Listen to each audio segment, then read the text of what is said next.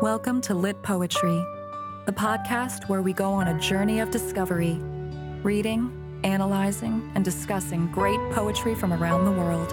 Poetry is worth it because the reading and writing of poetry is a revolutionary act that has the potential to transform both the reader and our world.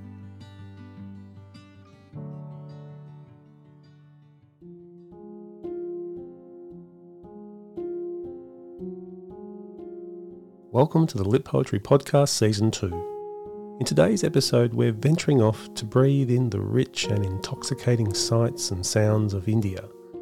In the poem, Man Washing on a Railway Platform Outside Delhi by Judith Beveridge. But don't be mistaken here. This is not some voyeuristic, superficial tourist trip into the heart of some romanticised, exotic culture.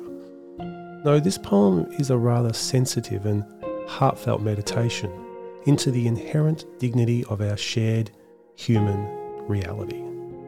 It is a poem that is self-aware, aware that the focus of its content comes to us through the eyes of a white Westerner, looking into another world and trying to breach the walls of culture and class that divide her from this other reality.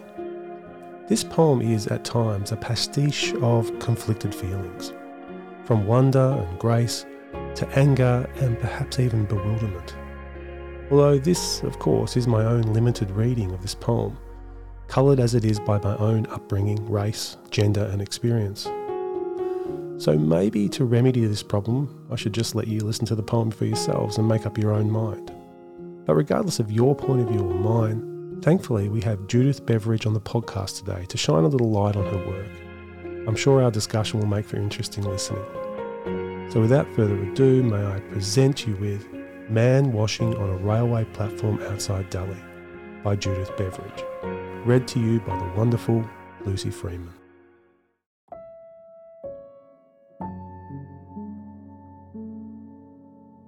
Man Washing on a Railway Platform Outside Delhi by Judith Beveridge. It's the way he stands, nearly naked in the winter sun, turning on and off the railway station tap. I've seen people look less reverent tuning Mozart. I have seen hands give coins to beggars appear nonchalant compared to the way his hands give this water to his body. Don't tell me this is a man released for a moment out of poverty, a man who wants the penance of each cold drop, a man who wants the smell of his neighbors to vanish from his skin, who wants to taste what is beyond the scum and effluent of the village ditch. And don't tell me each drop he takes to glisten his body will never be neutral, though he holds each clear spill with equality. It isn't just the water. It's the way his hands take the water from the tap to his body. It's the way he attends each pour. It's the way he decants the water back and forth as if receiving instruction for the repetition of the names of God. And it's the way he knows his poverty without privacy, and the way, though the water is free, he takes careful liters.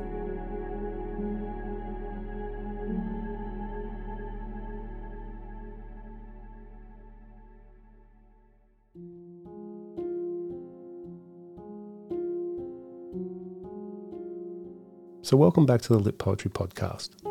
Judith Beveridge lives in Sydney, Australia. She has published 7 volumes of poetry, all of which have won or been shortlisted for major prizes. Her latest volume, Sun Music, New and Selected Poems, was published by Giramondo in 2018 and won the Australian Prime Minister's Poetry Prize in 2019. She has edited and co-edited a number of anthologies, including Contemporary Australian Poetry by Puncher and Watman in 2016. She was poetry editor for the literary magazine Mengen from 2005 to 2016. Her work has been studied in schools and universities and translated into many languages. She taught poetry writing at postgraduate level for many years at the University of Sydney and continues to work in the community. She is a recipient of the Philip Hodgins Memorial Medal and the Christopher Brennan Award for Excellence in Literature. So welcome, Judith, to the podcast. It's a pleasure to have you on the show. Thank you very much, James. A pleasure to be here. It's marvellous. It's absolutely my honour to have you on board, having sampled your poetry over the years and read it in collections and many things like that. It's wonderful to have you here. Yeah, so Judith, it would be really interesting just to start just by giving our listeners a bit of a background into who you are as a poet, how you got into poetry, and just how it's sort of informed your life. Sure. Well, I actually started to write poetry when I was about 8 years old. For some reason, I always just innately felt that books and reading and literature was important. It may be because my parents read to me a lot as a kid, so I was familiar with books and that sort of thing. They weren't strange to me, they were sort of friends. I was also very, very shy as a child. I was one of those children that just found it difficult to communicate verbally with people. So I often spent a lot of time on my own and really just enjoyed my own company and being in my own imaginative space. So as a result of the shyness, I think if ever I wanted to communicate anything, I wrote it down. And in that regard, I found that, words had a power when I put them on the page that I couldn't necessarily find or articulate through speech or through speaking or communicating to people. So I guess temperamentally I was probably suited to a more artistic life. I was also very studious as a child. I wanted to excel at something. I wanted to have a life that I became not expert at something, but just something that I could do. And so it kind of poetry fell into my lap in a way when I started to study it and read it more seriously in my late teens. I just fell in love with the art form. The more I read of it, the more I felt passionate about it and felt as though this is something that I would really like to participate in. I don't think I've ever been a natural writer. I had to put myself through a very long apprenticeship of learning how to write. But it's given my life an enormous richness, and I can't imagine ever living without poetry. It's just been it's what gets me up in the morning, basically. Yeah, that's wonderful. So there's a trajectory of your poetry, so an evolution, I suppose, over the years. What were you like as a young poet as compared to later stages of your career? Oh, well, I just didn't have a clue what I was doing when I started to write, James. As I said, it was just a long learning process. I've always been attracted to visual things. I just love the look of things. There's so much beauty in the visual world. So I've always had, a descriptive element in my work. I like to describe or engage with what I see. So the image has always been a very important tool and something that I've relied on, quite extensively, particularly in the earlier work. As I've progressed over the years, I think I've learned to concentrate or value sonic properties of English and concentrate a lot on the musicality of what I'm doing. And I also find that it's a way of generating content also, because I'm very impressed with what Wallace Stevens said when he said, when you're writing a poem, it's a good idea to, get the intellect off the poem almost successfully. And he said one of the best ways of doing this is through concentrating on the sounds of the poem. So I began to do that, and it's now become quite a regular practice. So it gets my intellect and my critical mind off what I'm doing so that I'm not actually worried about what I'm saying or what I'm writing about. And I never really have been one of those poets who works from ideas. I work from very small things. Maybe it's just a word or, a rhythm or a little run of image. Yeah, that's very interesting because poets do definitely have those different styles, if you will. and some I can really identify as being people who focus in on ideas, and the idea is the king, and it seems to seep through into the poetry. And others, I spoke to Mark Tredenick recently, and he's, I think, quite musical in his poetry. Yes. And it's interesting because I do get a very strong visual image in my head in this particular poem and your poetry in general. And I can also hear the musicality. And it's interesting to hear, in particular, that evolution from the visual into the sonic, I suppose. In particular, because we'd have a lot of budding writers out there, poets, who perhaps, sometimes the process of writing poetry can get quite frustrating. And I think it's really useful to think about, being a poet as an evolution. It's a journey, and you develop skills over time. It's not just, I think there's a misconception generally in society that, poets are born, not made. And sure, there's a degree at which you have to have something in you that is yearning for that expression, which you've already described. But a lot of it is actually you pick up along the way, don't you? And you're inspired by other people. In some ways, you could probably say that a lot of poets are even thieves. I know that with my own work, that you're constantly borrowing techniques from elsewhere. Absolutely. I mean, I think just through reading poetry, and I think reading poetry is one of the best ways to learn how to write it, because you do pick up, hints, and you look at a poem and you say to yourself, now, how's the poet done that? So I think reading is extremely important in writing, and it is an ongoing process. I mean, if it was easy, I don't think I'd want to do it. If there was no challenge in writing a poem, I can't see what the attraction would be. And I think also, I don't like poems that are just content-driven. I like to feel that the poet has, applied some sort of imaginative pressure on the language and found ways of saying what they're saying that are memorable and interesting. So technique to me is very important. The craft of putting a poem together is, gives me great pleasure. Just working at the micro level, if you like, at the micro level of sound or rhythm.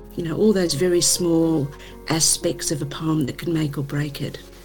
Yeah, and I think that is very a dignified approach in terms of your reader as well, because I think if you cram a poem too full of, you're trying to force it into this sort of notion of an idea that you want to project to the world, there's problems with that approach. But if you go on the sort of journey that you're talking about, then the poem appears, and the person reading the poem is then open to interpreting it in their own way, and they'll find surprising ideas and moments in it that will speak to them that perhaps you didn't even intend in the poem, which is important.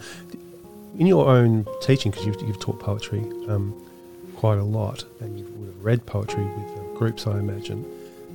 Can you speak a little bit about that process of, when you're opening up a poem for discussion with groups, are you surprised sometimes with the ideas that come from different directions? And is that a thing that's breathed life into the reading of poetry for you? Oh, absolutely. Yes, I think so, James. And I think that one of the reasons that perhaps people are a little afraid of poetry is that a poem often is ambiguous. There often are, many ways of interpreting a poem. And people, I think, often distrust their own responses. They think, there's perhaps just a black and white answer about the poem. But, and that's one reason I really love poetry, because of that ambiguous nature of it, that it can't always be pinned down. There's not necessarily a certainty. And, I mean, life's like that, Well, I'm just thinking what a wonderful thing that is for our modern day society, because we live in this polarised world where, there are these black and white categories, and people are constantly being forced into these tunnels of thought. But poetry refuses to do that. And it's interesting, because if you are inclined in some sort of political bent, and most of us are, often you'll read poems and they'll challenge all sorts of notions that you have, preconceived ideas and your own biases. So I think that's the gift that it gives. It does give that nuance, it gives that ambiguity which you talked about. And I think when people are sitting on the fence about what poetry can give and why it's exciting, I think that's one of the ideas you should sell to people. Say, well, you're more alive when you're struggling and wrestling with ideas. That's when you become fully human in some ways, when that struggle's going on. And poetry gives you that sort of platform to do that. Yeah. Absolutely, I agree with that entirely. And because poetry is such a broad church, there are so many different approaches to writing a poem. And I think if you can expose yourself to as many of these as possible, then you're just constantly enriching your own responses, your experience, how to respond to the world, opening up this kind of spaciousness, I suppose, within oneself. I think is very important. I think poetry does that for us. Yeah, I think so.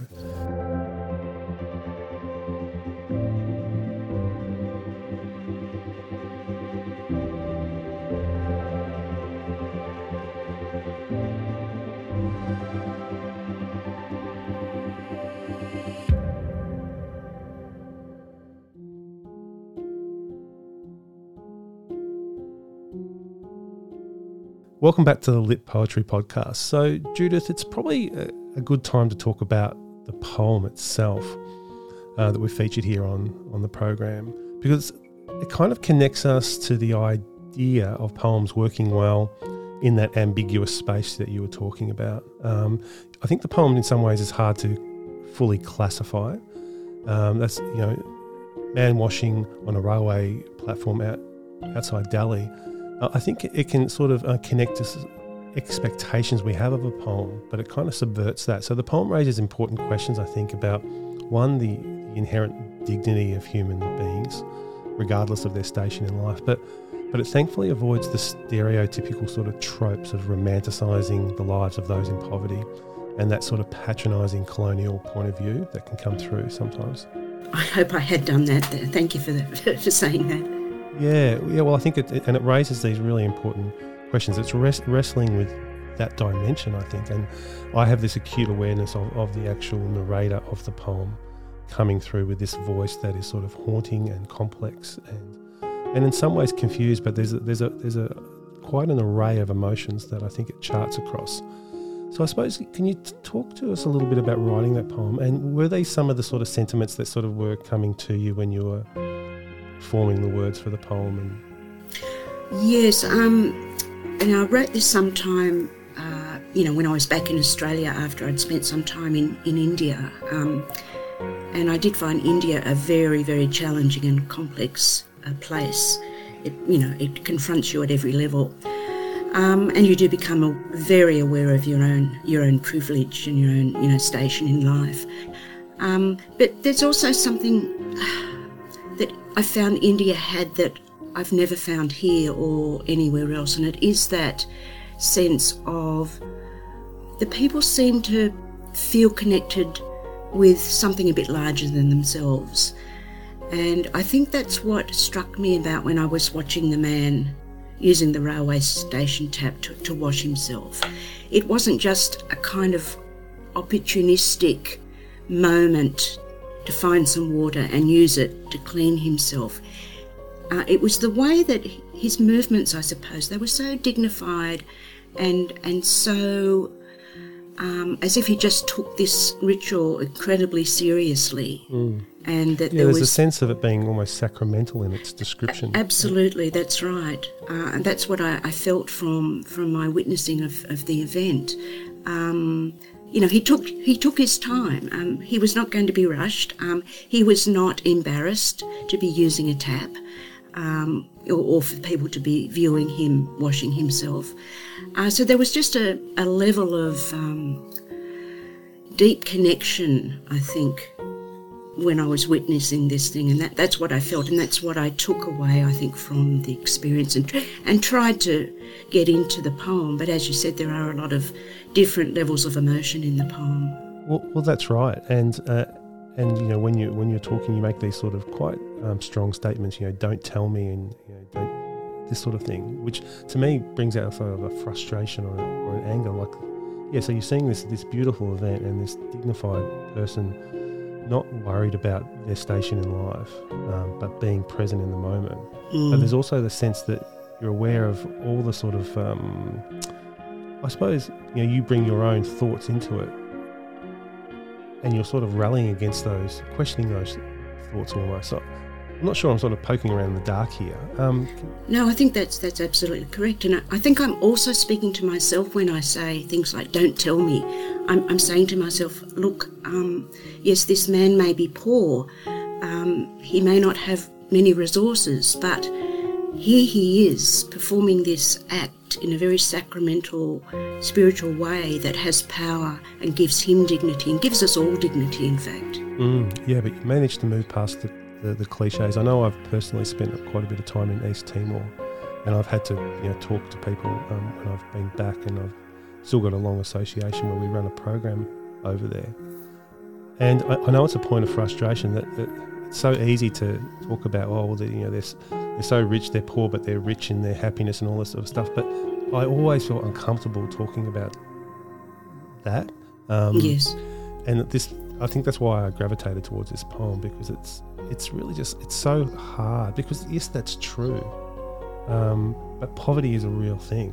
And, yes. Oh, yes. And it's brutal what it does to people and our privilege. And it's such an interesting tension to try and hold, and I think it rightfully makes you feel awkward. It makes you feel angry. It makes you feel this whole sort of gamut of sort of emotions and feelings. Absolutely, I agree entirely. Yes, the whole experience of India, as I said, was very, very confronting, and on every level, it challenges your own, preconceptions, your own ideas about life. So that was, I guess, all the kind of mix of emotions that was going on in me when I was writing the poem. And it was good to get a bit of distance, I think. I can't really write in a situation that I'm in. I have to move away from it and get a little bit of distance and perspective before I can start, processing what's been going on, what I've witnessed. Yeah. Well, it's interesting with the poem because there's certainly a sense of discovery when I'm reading it. So I really connect to that idea of the sort of sacramental and almost religious nature of this person washing themselves. There's a word there, it says it's the way he decants the water back and forth as if receiving instruction for the repetition of the names of God. And I think there's some really rich words in there. I think decant, for instance, the idea of the water is actually a sort of a wine. I'm sure it takes it to this sort of this other level of beauty. But can you tell us a little bit about that line, the instructions for the repetition of the names of God? I found that very evocative. Right. Well, I've always been interested in Indian religions, and it was just the way that he was very, very careful with the water. I mean, maybe that's as a result of his poverty, and you don't waste things. You have this attitude towards things that everything is kind of meaningful, and wastage is a bad thing. But I mean, he could have left the tap on a bit, but he just was so mindful of, I guess, the value of the water, as well, as if it was a sacred thing that he was bringing to himself. He was giving himself a kind of gift. And I guess I just made that connection in my mind between the spirituality of India and the actions of the man. It seemed to just, sort of come together in an organic way. I didn't know I was going to say that in the poem until I worked through the poem and considered the experience, and that's what emerged. Yeah, well, there's also your own cultural reference, I suppose, to that, to the depth of what's going on there when you say, I have seen people look less reverent tuning Mozart. So taking this moment out of your own cultural milieu and bringing it back and sort of comparing it. And that's a really great perspective, I think, to put on the poem as well. It was also, I think, the repetition of his actions too, like he'd take a handful of water and then another handful, and so the repetition just kind of resonated with, things like chanting, repeating names of God and things like that, which they do a great deal in India. So it all just sort of came together in a way. So another question I've got for you is the poem as well, when you read it on the page, which listeners won't appreciate so much because they can't see the poem, but the lines are typically pretty much all in jammed. And jammed means they run through one line to the next, so it sort of cascades down the page. The idea I had there was the fluidity of his movements, and the fluidity of water is kind of represented in those lines that sort of pour down the page. Is that something that you were aware of, or is that something I'm just reading into? No, I think that's a lovely observation, James, and I work very hard at my line endings. I think that's one of the challenges of writing a free verse poem, is that there's no hard and fast rule about where to put the line break. And I do like to push the reader through the poem, so rather than have each line, end stopped, make those lines flow on, especially for a poem like that, because as you said, there's a lot of water imagery and so forth, and I had to find the right, lineation that would enhance that, embody that. Yeah, well, I definitely got that impression, but there are a couple of end stops, so you end on Mozart. So there's a moment where, and to me they seem like the moments of quite profound reflection on your behalf. You have these moments, and then there's a cascading, and then there's a moment. Yeah, so in German, is it you talk about that's something you work pretty hard at? I do. I work very hard at lineation, and I try a lot of different versions before I settle on the final one, obviously. Yeah, there's a great book on The Art of the Poetic Line by an American chap called James Longenbach, and he goes into the line, the free verse line, in a great deal of detail, and I've read that book several times because I felt it was very, very instructive about the effect of end stopping or running on. I think that the use of the line breaks can make or break a poem. They're very, very important. Yeah. And think of a poem like Ozymandias, which is a sonnet form, so it's not free verse, but it has these majestic run-on and jammed lines that sort of speak of the flowing desert winds and that sort of thing. And without those lines, the poem is diminished, I think. Yes, that's right. And it's, I think, a really good point to talk about, because there are budding poets who may be just starting on their sort of potential careers as poets. It's to really think about lines and enjambment, and that there's this other dimension to and I think the development of a knowledge of that comes later, I think, in a development of a poet's career, perhaps? Yes, definitely, I think. And I think probably the line is the hardest thing to get right in a free verse poem. So just a good thing to do with your own work is just to constantly experiment with different line endings.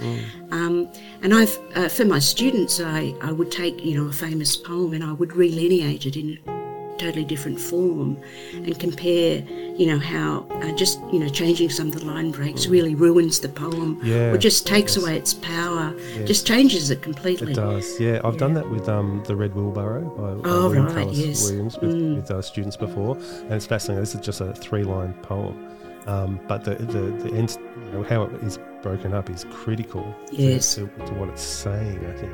That's right. Yeah. And I think it's often difficult for new writers to understand that. It takes time to appreciate, I think, the power of where to actually put your line break is crucial. We're born into a world where I think as young people we get used to the end stop. That's the convention that is lodged in our minds. And it's actually an interesting thing for, I suppose, for rap artists and stuff. That would be...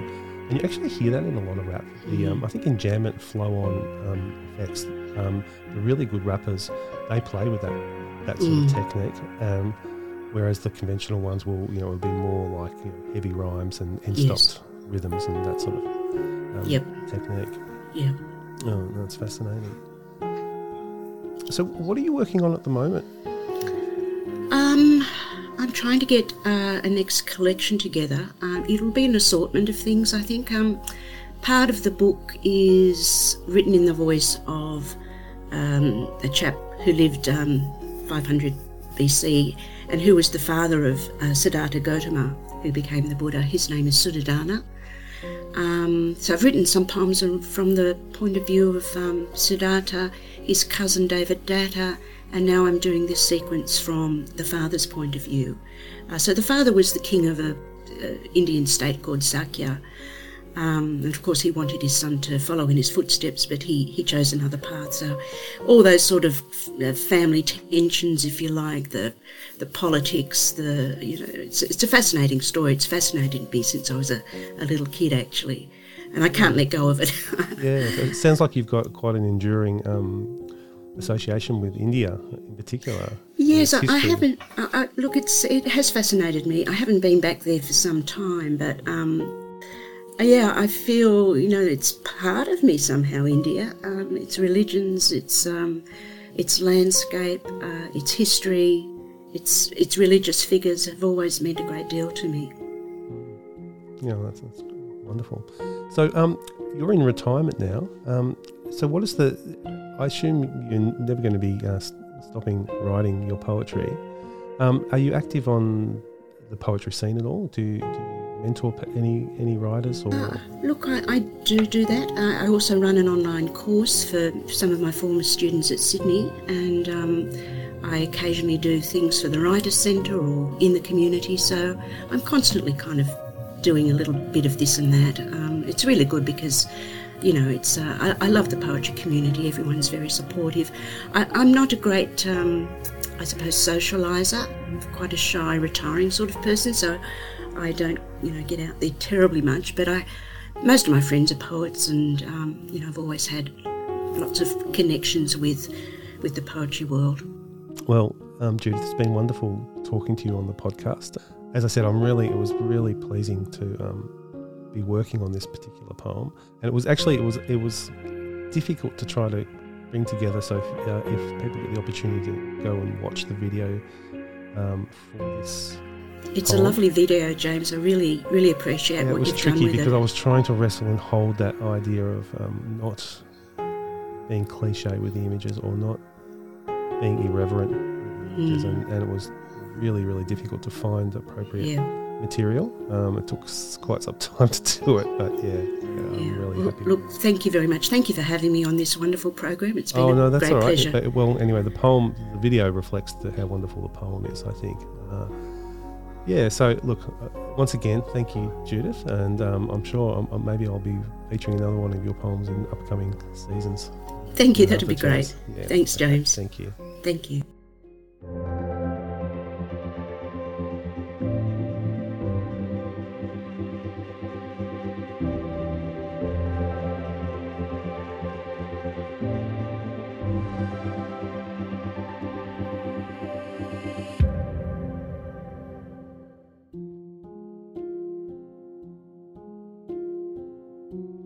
So it's time to wrap up this week's episode and say goodbye. To stay notified of upcoming episodes, don't forget to subscribe to our podcast. And of course, a beautiful video clip of today's poem is also available for viewing on our YouTube channel. For other poetry resources, visit our website at www.litpoetry.com. Lit Poetry has got some excellent content planned for the weeks ahead, with work from Seamus Heaney, Liesl Mueller and John Kinsella to be featured in upcoming episodes. We hope you enjoyed this week's poem. Thanks for dropping in, and I'll see you next time.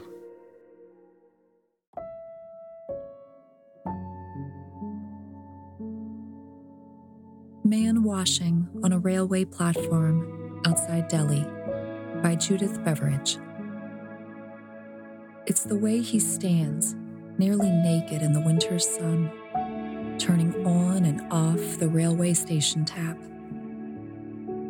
I've seen people look less reverent tuning Mozart. I have seen hands give coins to beggars appear nonchalant compared to the way his hands give this water to his body. Don't tell me this is a man released for a moment out of poverty, a man who wants the penance of each cold drop, a man who wants the smell of his neighbors to vanish from his skin, who wants to taste what is beyond the scum and effluent of the village ditch. And don't tell me each drop he takes to glisten his body will never be neutral, though he holds each clear spill with equality. It isn't just the water. It's the way his hands take the water from the tap to his body. It's the way he attends each pour. It's the way he decants the water back and forth as if receiving instruction for the repetition of the names of God. And it's the way he knows his poverty without privacy, and the way, though the water is free, he takes careful liters.